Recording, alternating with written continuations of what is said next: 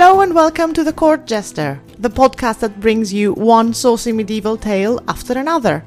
I am Cleopathenu, medievalist and storyteller, and before I dive with you in the pits of the most obscene comedy of the Middle Ages, I am going to do something that you will probably thank me for. I am going to warn you. Today's story is a fabliau, which means that it was written several hundred years ago. The fabliaux, all of them, are generally misogynistic, gender binary, violent, ableist, and disturbing in many different ways. Today's story is not the worst of them. I thought I'd give you a gentle start, but most of them are all of the above and more. If you find that content offensive, and it's quite likely that you do, I'm not even done describing it. When the problem isn't adult themes in the fabliau, it's just blatant absurdity. Basically, this is the stuff that made people laugh many centuries ago. Yes, things have changed since then, thankfully, but please do consume this content in context. Or if it's too much for you today, come back when you feel a bit crazier. Right, for those that I did not manage to scare away yet, let's get started. Today's story is known as The Ring That Controlled Erections. I did warn you. And it goes something like this. There was a man who had in his possession, for reasons unknown, a ring that had the magical property to control erections.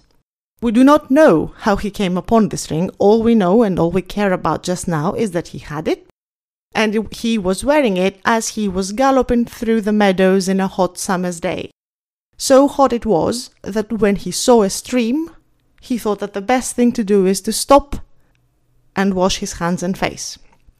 And that's exactly what he did. Jumping down from his horse, he put the ring down by the riverside, washed his hands, freshened up a bit, and then got back up on his horse and left, leaving the ring exactly by that riverside. Now, as you can imagine, if it's a hot summer's day and people are galloping through meadows, he would not be the first or the second or the only one to stop by that stream. A bishop soon arrived at the same spot and had the same idea, and as he leaned by the riverbank, he saw something shining in the grass. Feeling lucky, he grabbed the ring and put it on his finger. Minutes later, when the bishop was back on his horse, he started feeling weird, a strange sensation between his legs, and he was very disconcerted to find out that his member was growing larger and larger and larger than it's ever been before. And not only was it growing, but it didn't seem to be stopping. Soon it was so big that the bishop's breeches were bursting at the seams, and ashamed, he ran back to his house and showed his servants what ill luck has befallen him. No one could imagine that this was the ring's fault, and as they were deliberating, the bishop's member grew so big that it was dragging on the ground. And this is when he sent his messengers around the city and the country and the villages and the city squares, asking them to find someone who could advise him how to bring it back to size. Now the man, our friend, who lost the ring at the beginning of this story, didn't take long to put two and two together and figure that that's probably what he's been missing. He quickly made his way into the bishop's house and asked, "Say, if I had a solution for what's pestering you, what would you give me?" "Anything," said the bishop. "Anything, just name your fee." "Well, if that's the case," said our friend, "I'll ask you to agree to give me that ring on your hand, plus the other ring that you're wearing, and £100 in gold."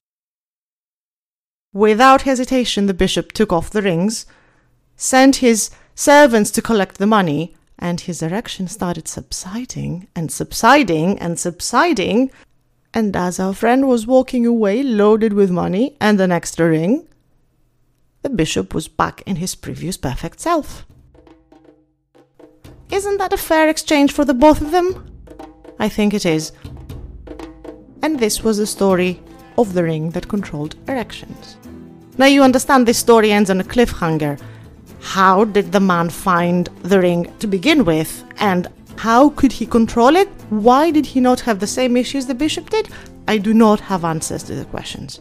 But If you like what you heard and you find yourself asking the same questions that I'm asking, please subscribe to The Court Jester on Spotify or wherever else you get your podcasts, and also find me on social media and I'll be more than happy to discuss this with you.